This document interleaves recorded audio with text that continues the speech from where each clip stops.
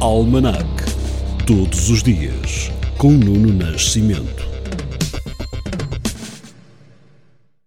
No dia 27 de junho de 1892 foi assinado o contrato definitivo do Estado com a Companhia Carris de Ferro de Lisboa.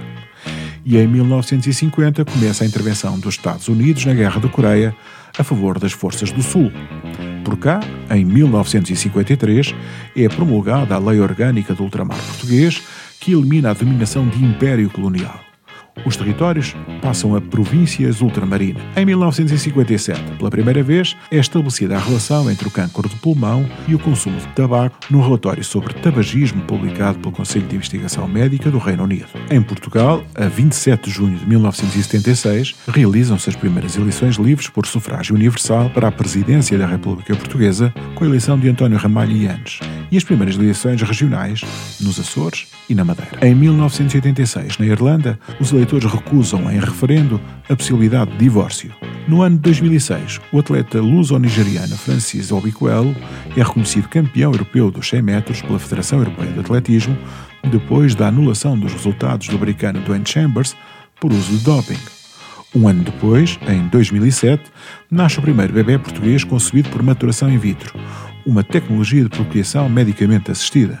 Em 2013, com mais uma greve geral organizada por CGTP e UGT, Pedro Passos Coelho torna-se o primeiro chefe de governo a enfrentar duas greves gerais decretadas pelas duas centrais sindicais. No dia 27 de junho de 2018, morre aos 89 anos Joseph Jackson, músico e empresário norte-americano que deu a conhecer os Jackson 5 e impulsionou a carreira de Michael Jackson, um dos seus filhos. É com os Jackson 5 que hoje terminamos este almanac.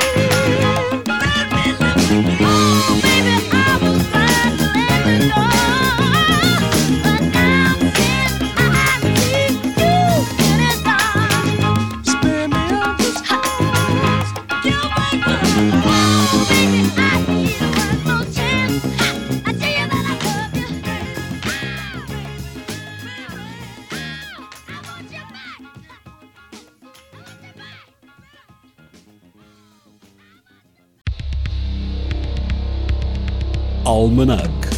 Todos os dias, com Nuno Nascimento.